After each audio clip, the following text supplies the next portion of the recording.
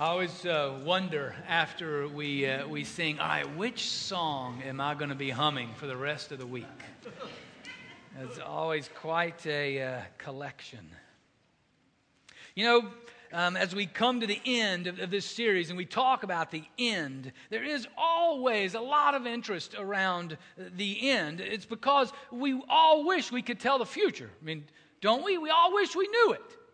I mean, if we knew the future, then it would have great impact on us today. Right? I mean, if you knew the winning lottery numbers, that's going to have great impact on what you would do, right? Yeah, amen.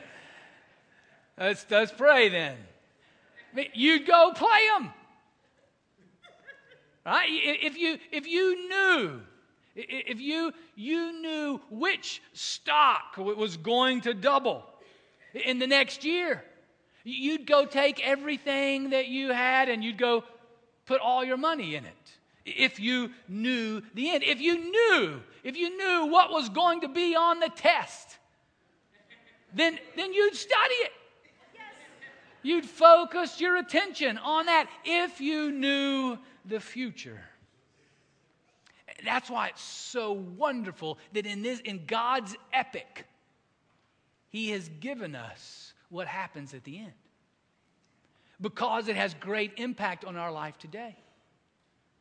As we've been walking through this, in a sense, sort of this executive summary of God's story, God's epic. We started with Act 1, the creation, how and why He got everything going, and which included the fall, which then brought about the Act 2, the nation of Israel being formed, being through that nation that God will rescue, will redeem, will renew, and the fallen world. And then Act 3 then is Jesus, God in the flesh, who fulfills that renewal and hands the baton and the power of the Spirit to us, the church, which is Act 4. It's the only unfinished act, in a sense. We know Act 5, but Act 4 is what we are living that out now. We are on stage as the church, carrying out God's plan. We know what the first 3 acts were, and so we want to live based upon those first 3 acts. And now we know now what the end of the epic will be, so we live in that direction.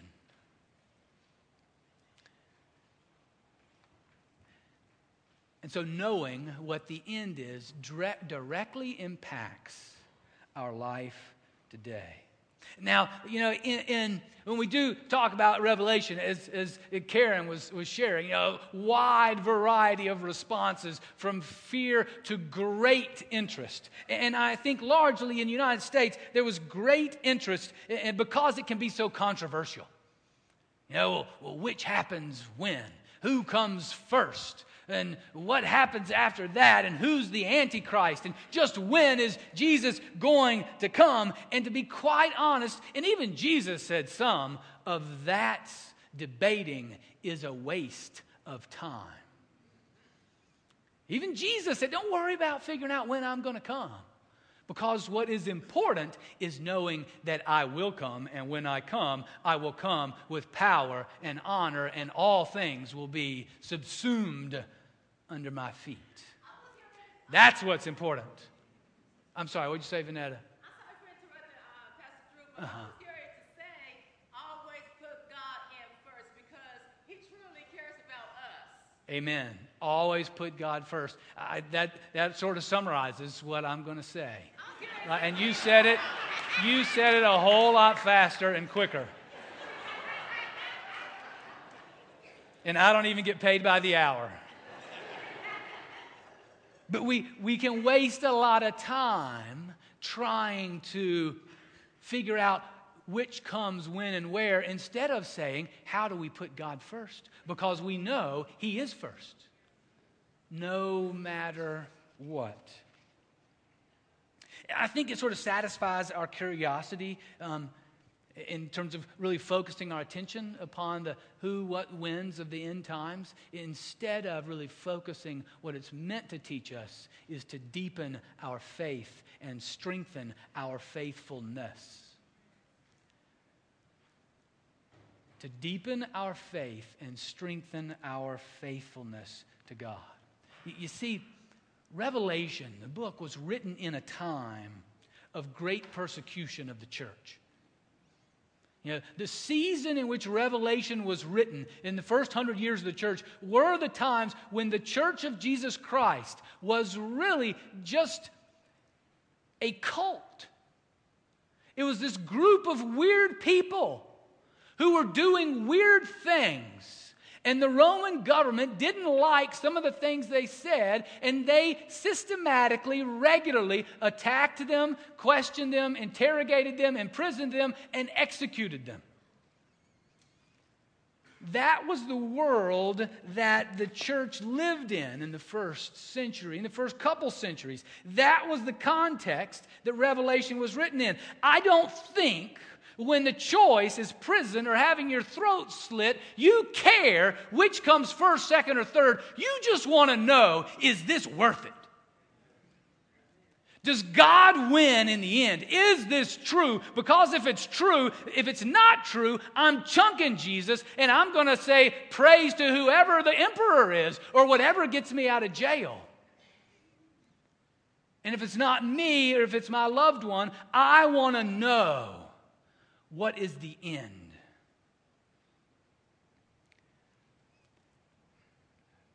So those in the midst of that, in that time, in those persecutions, they wanted to know, is faithfulness to God truly an investment with eternal returns?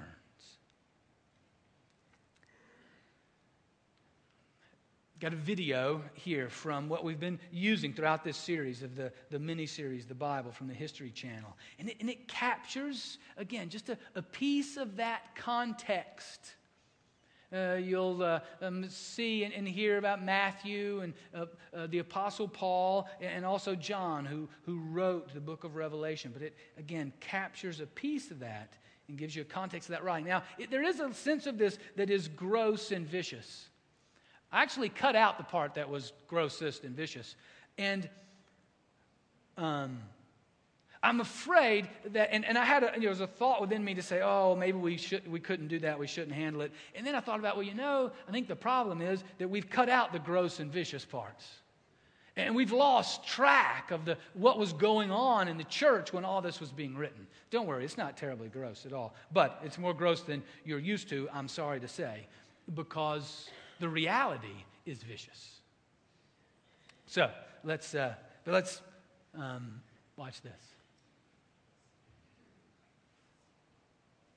And John is poisoned in Rome.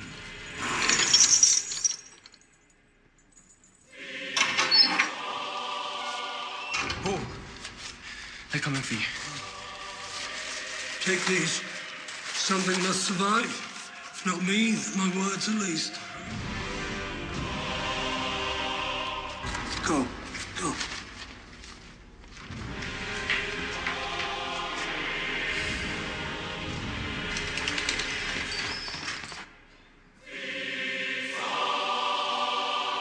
I fought a good fight.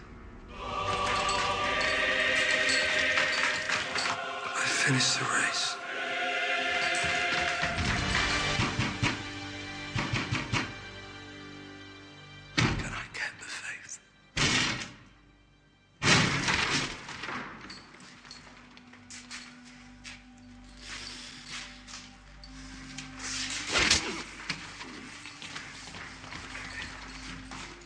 Paul is beheaded by the Romans, but his words live on. His letters form nearly half of the New Testament. But the final chapter is yet to be written.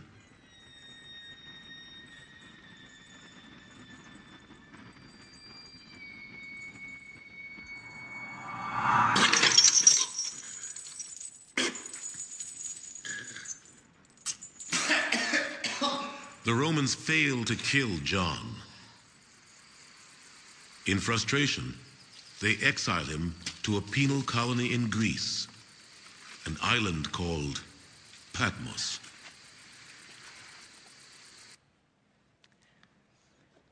So it's in that setting that Revelation is written. And our passage that I want to look at today is Revelation chapter 21, starting with verse 1. And as we just heard, and may have heard before, it's John the apostle who writes this, and it's part of a vision and an encounter, a series of encounters with God. He's on the island of Patmos to share with us, share with the church throughout the ages that what the end is. So as to say to us that faithfulness to God is worth it to the end, above and beyond anything and all else. It's 1007 in your Pew Bible, Revelation chapter 21, starting with verse 1. Let's pray. Gracious God, thank you for your written word. Thank you for your writing of history in our lives. Speak to us in this moment of what is everlasting and eternal, so that we might invest our lives in that today. Reveal to us as we hear your word, each one of us, ways that we waste our time, energy, resources that you've entrusted to us on that which doesn't return on investment. And show us the ways you are calling and empowering us to be faithful to you, even in the face of pain. In the name of Jesus we pray. Amen. Then I saw a new heaven and a new earth, for the first heaven and first earth had passed away, and the sea was no more. And I saw the holy city, the new Jerusalem, coming down out of heaven from God, prepared as a bride adorned for her husband. And I heard a loud voice from the throne saying, "See, the home of God is among mortals. He will dwell with them as their God. They will be his peoples, and God himself will be with them. He will wipe away every tear from their eyes. Death will be no more. Mourning and crying and pain will be no more, for the first things have passed away." And the one who was seated on the throne said, "See, I am making all things new." And he said, "Write this, for these words are trustworthy and true." Then he said to me, "It is done. I am the Alpha and the Omega, the beginning and the end. To the thirsty I will give water as a gift from the spring of the water of life.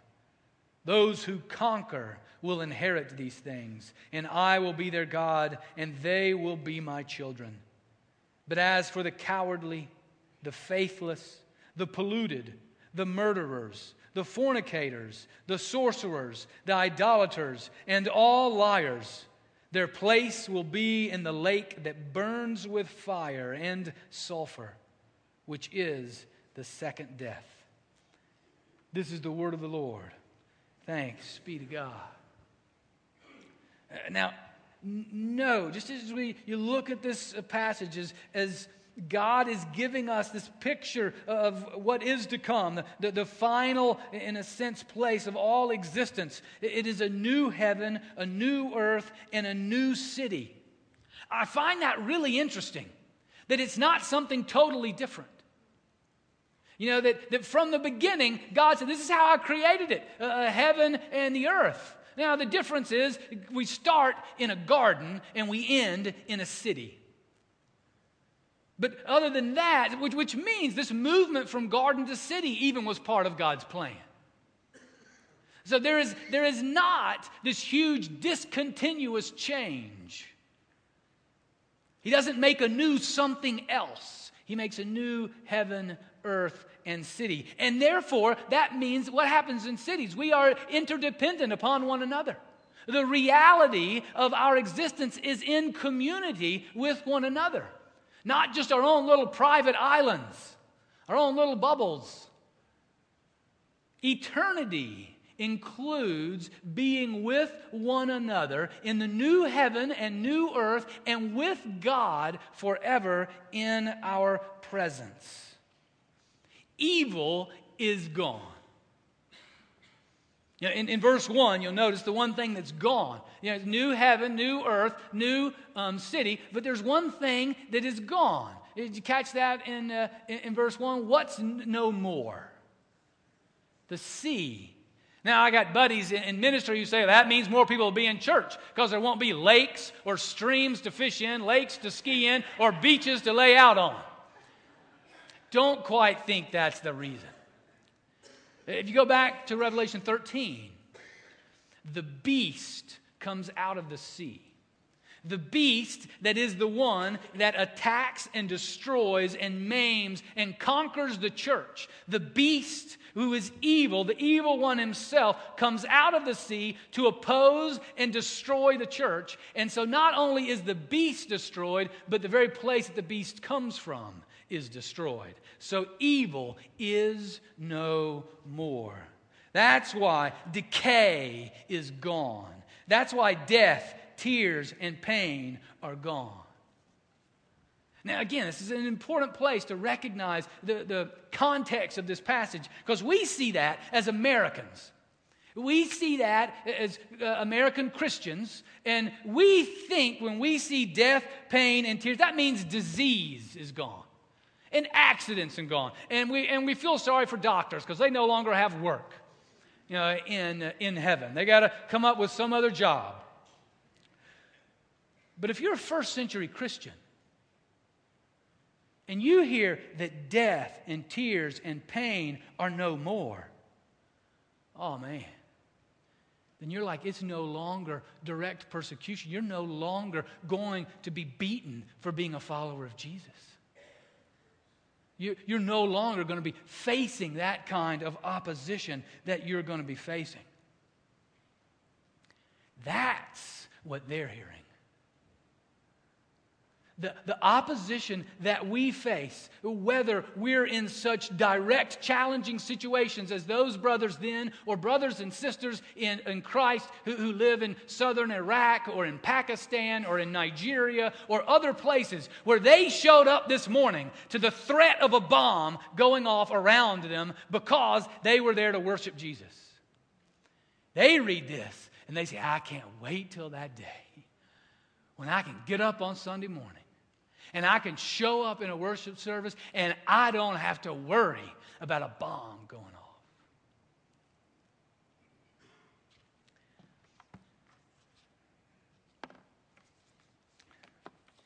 In case you think I'm just making some of this up or have a nice little video for you. I asked a member of the church who knows about these kind of things. I said, you got a good historical reference to talk to us about the church in the first century and the persecution that they faced. And this is a letter. If you're interested in this kind of thing, you can write it down. I've always called him Pliny, P-L-I-N-Y, maybe Pliny, who knows. I just say Pliny and act like that's right, and what do we know? Nobody's around to tell us otherwise. But he was writing, he was a sort of a governor, a government official.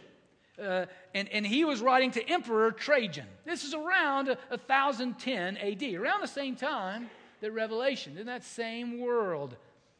And he's writing a letter because he's been persecuting Christians, and he needs to get with the emperor and say, is this really fitting with our plan? Is this on line with our mission and our vision? To exterminate Christians. Or not really to exterminate Christians, but to be the best we can be as emperors. And Christians sometimes get in the way. And this is a quote from part of what he says.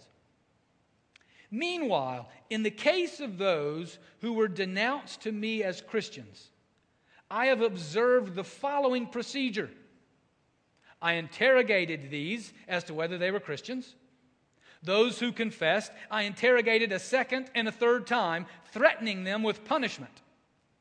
Those who persisted, I ordered executed. For I had no doubt that whatever the nature of their creed, stubbornness, and inflexible obstinacy, surely deserved to be punished. That was the law of the land in around 100 A.D. We are still in the midst of a battle. And where we would err is to think the enemy was the emperor. The enemy is the devil, who is at work through human means to oppose the church wherever it might be flourishing. In many parts of the world, that means direct persecution and a clear demand, as here, to renounce Jesus. I mean, that was it. Either you worship, he goes on to say, but if they renounce Jesus, if they say Jesus isn't God, and if they will then bow down to the gods we have, or to your likeness, dear emperor, then we let them go. It was that simple. Not easy, but that simple. And many in our world today, that's all they have to do. Just stop being an active follower of Jesus. But for us, in our safe contexts, we don't have direct persecution. I've never had anybody tell me, denounce Jesus or die. Never has that happened to me. And I doubt very seriously it's happened to many of you, except for those who might be from Nigeria or other parts of the world where you have faced that. Yeah. Or others who've served in those parts of the world.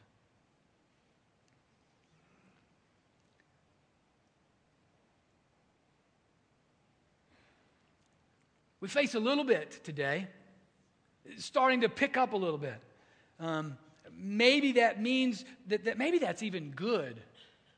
Example of that. The police walk, the prayer walk that I mentioned last Sunday, where we meet on Saturdays at 4 o'clock, and it's one of like 14 different prayer walks that the police department have come to the faith community and say, listen, we need all the help that we can get. Would you come and pray for violence to end, for us to continue to pursue what is good and right in our communities, because we need you to partner with us. Well, a couple atheist groups got a wind of that and wrote letters to the police department to say they were going to press charges if the police department did that.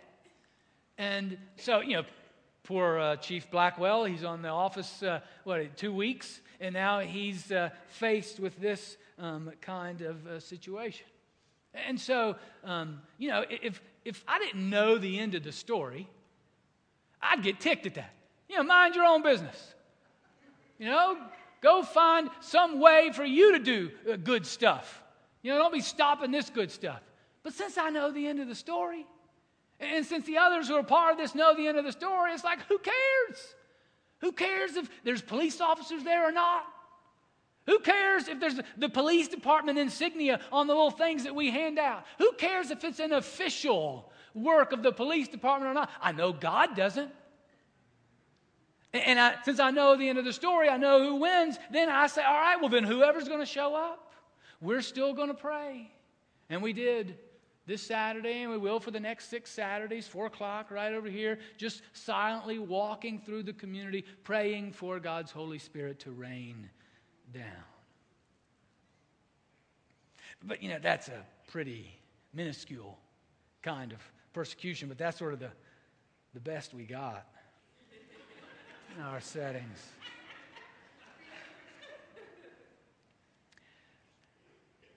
We tend to face more, not the death of the one sword, but of the hundreds and hundreds of just little bites of tearing away at the faithfulness of Christ.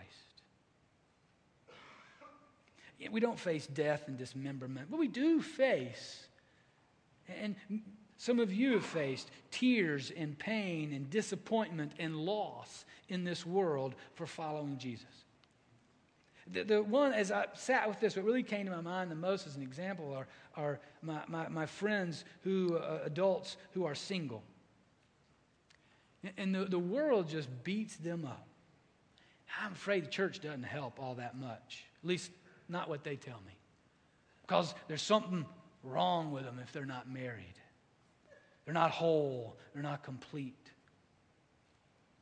And they've got lots of potential partners who dismiss them because they want to follow Jesus, and they're not willing to have sex with them before they get married. And that's real emotional pain and struggle as they seek, in opposition, as the biological clock is ticking, as the pressure surrounds them, to be faithful to Jesus. They need to know the end, and that it's worth it to be faithful to Jesus. Because in that day, all will be well. The dreams and the happiness, the joy, the fulfillment, the total alignment with Jesus, it will be there because God will be there in His fullness. There will be nothing there to oppose or distract or demean us because there we are worshiping and faithful to God. There will be no ADD with God. Nothing will distract us from Him. Finally, the last few verses there, verse 6 and 7 and 8, it tells us who's going to be there. This is a rather jarring passage here because we don't talk about this much. Jesus did. Jesus talked about the judgment of God and that there will be sheep and goats, that there will be those with God and those not with God. He talked about it all the time. And here, he makes it clear in verse 7 that the conquerors... Verse 7, those who conquer will inherit these things, and I will be their God, and they will be my children. The conquerors, or other translations say overcomers. And it's those who are faithful to Christ even in the face of imprisonment, dismemberment, and beheadings, or whatever else we might face. Whatever opposition, whatever struggle, they are the ones who will inherit that, those who stay faithful to God. And then he says, and those who don't. And he gives a list of things. Those who are cowardly, the faithless, the polluted, the murderers, the fornicators, the sorcerers, the idolaters, and all liars. Their place will be in the lake that burns with fire and sulfur, which is the second death. Now again, in the first century, that had great meaning because those were regularly said of those who opposed the church. That describes those who oppose the church, or even those who were inside the church, but then who only gave lip service to Jesus and then betrayed the church. Those who live in fear and not in faith. Those who give up on God. Those who then are characterized by these immoral things that are listed here and worship practices that were common in the first century of those outside the church. And largely, to summarize, it's those who use other people to satisfy themselves, whether through murder to satisfy their anger, their power desires, whether it's sex to satisfy their own pleasure, whether it's using spiritual powers and magic and sorcerers and even idols for themselves, and who lied regularly in order to save themselves, in order to satisfy themselves, in order to further themselves.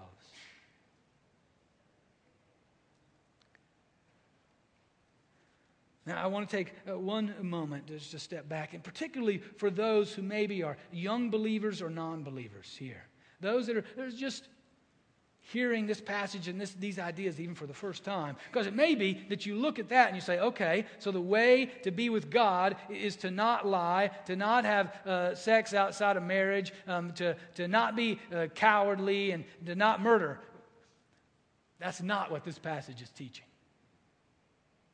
The only way that anyone is with God today, tomorrow, and any day is because the blood of Jesus pours over them and has forgiven them for their sins. For all are sinners. Every one of us are deserving of the lake of fire and sulfur. Everyone who has sinned has fallen short of the glory of God. The only reason that anyone is an overcomer or faithful to this end is because of the work of God in them to cleanse them of sin, to forgive them of sin, and to purify them to be with God forever.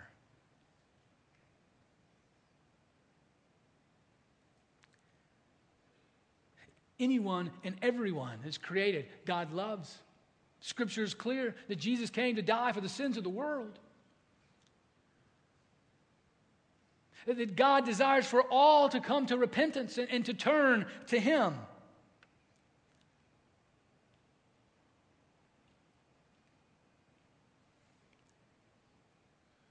And if we don't want God, if we don't want to follow God, then God will not force Himself upon us. And we will then have the rewards of what we want. The point of the passage then is faithfulness to God at all cost. Because that is the only sure thing that we can invest our lives in. Faithfulness to God at all costs, because that's the only thing that's real and true at the end.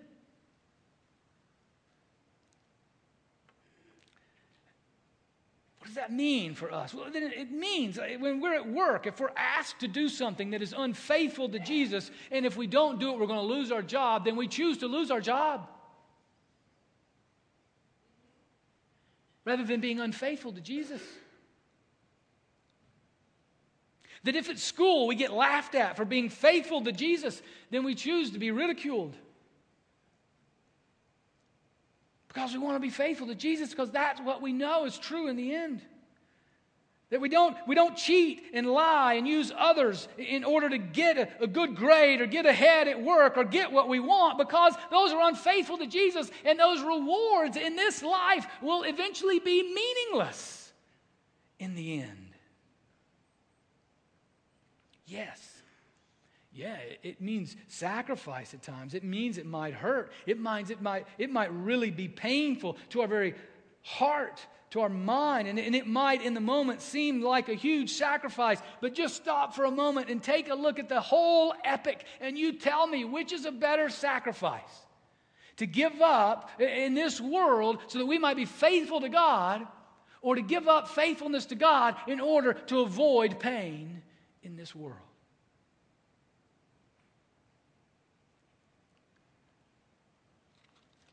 Now but it's not, though, a matter of us just, okay, I'm going to be strong myself.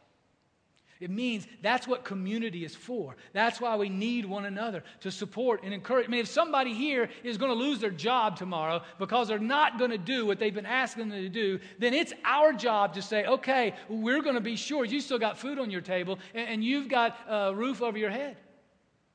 And so we got to pull the resources. We got to know that. And we got to be in relationship to do that and say, we're not going to let you flounder because you're standing up for your faithfulness to God, because we know the end. Back to this, and the thing is, that's the way the church has always done it. I mean, listen to this. This is back to this letter from Pliny to Trajan. And he's describing, as he's been inquiring of these Christians, wanting to know what they do and what they're about before he punishes them, imprisons them, or executes them. This is what he's found out. That they asserted, however, that the sum and substance of their fault or error had been that they were accustomed to meet on a fixed day before dawn and sing responsively a hymn to Christ as to a God, and to bind themselves by oath, not to some crime, but to bind themselves by oath not to commit fraud, theft, or adultery, not to falsify their trust, nor to refuse to return a trust when called upon to do so. And when this was over, it was their custom to depart and to assemble again to partake of food, but ordinary and innocent food. They knew it then, that we needed one another. That the opposition that the evil one will bring upon us, and ours again is more insidious. It's more like hundreds of little bites trying to take away our faithfulness unto Christ. We need to make an oath to one another. No, we are here to help and support and encourage one another to be faithful to Christ no matter what the opposition. Now, if this text, and I haven't gotten in the way of it in any way, or not too much, as we've talked about it, there may be a few of you that are feeling guilty right now. And if that's the case, don't dismiss it and don't fall under its power, but engage with it before God. Maybe a false guilt. Man, you're faithful to God, but the struggle you have is truly believing in the grace of Jesus, that He truly has cleansed you from all your sin. Or it may be a true guilt. Maybe that the Spirit is showing you something, that in reality you are sacrificing your faithfulness to Christ in order to make it in this world. And if that's the possibility for you, then what I encourage you to do is share it with another Christian you trust. Maybe it's that you're living in fear instead of in faith. I mean, maybe you're driven to succeed, or maybe the sexualization of this world is overwhelming you. Maybe you've given up. It's just too hard. But the fact that you're here, the fact that the Spirit's bringing that up, is a sign that deep inside you, you don't want to live that way. I mean, you know the end. You want to be faithful to the end. And God is using this time to bring that to your mind. And may it be one where indeed God is speaking that truth to you at just the right time. To stop you in the midst of great trouble. And a time for you to seek forgiveness of Jesus today. A great forgiveness that can be yours simply by asking. And the help that the church is supposed to be when we face the opposition that we face. Brothers and sisters, knowing the end is great news because we know what is real. We know what is everlasting in value. And we, like the church of old, covenant with one another to live for that day. Amen.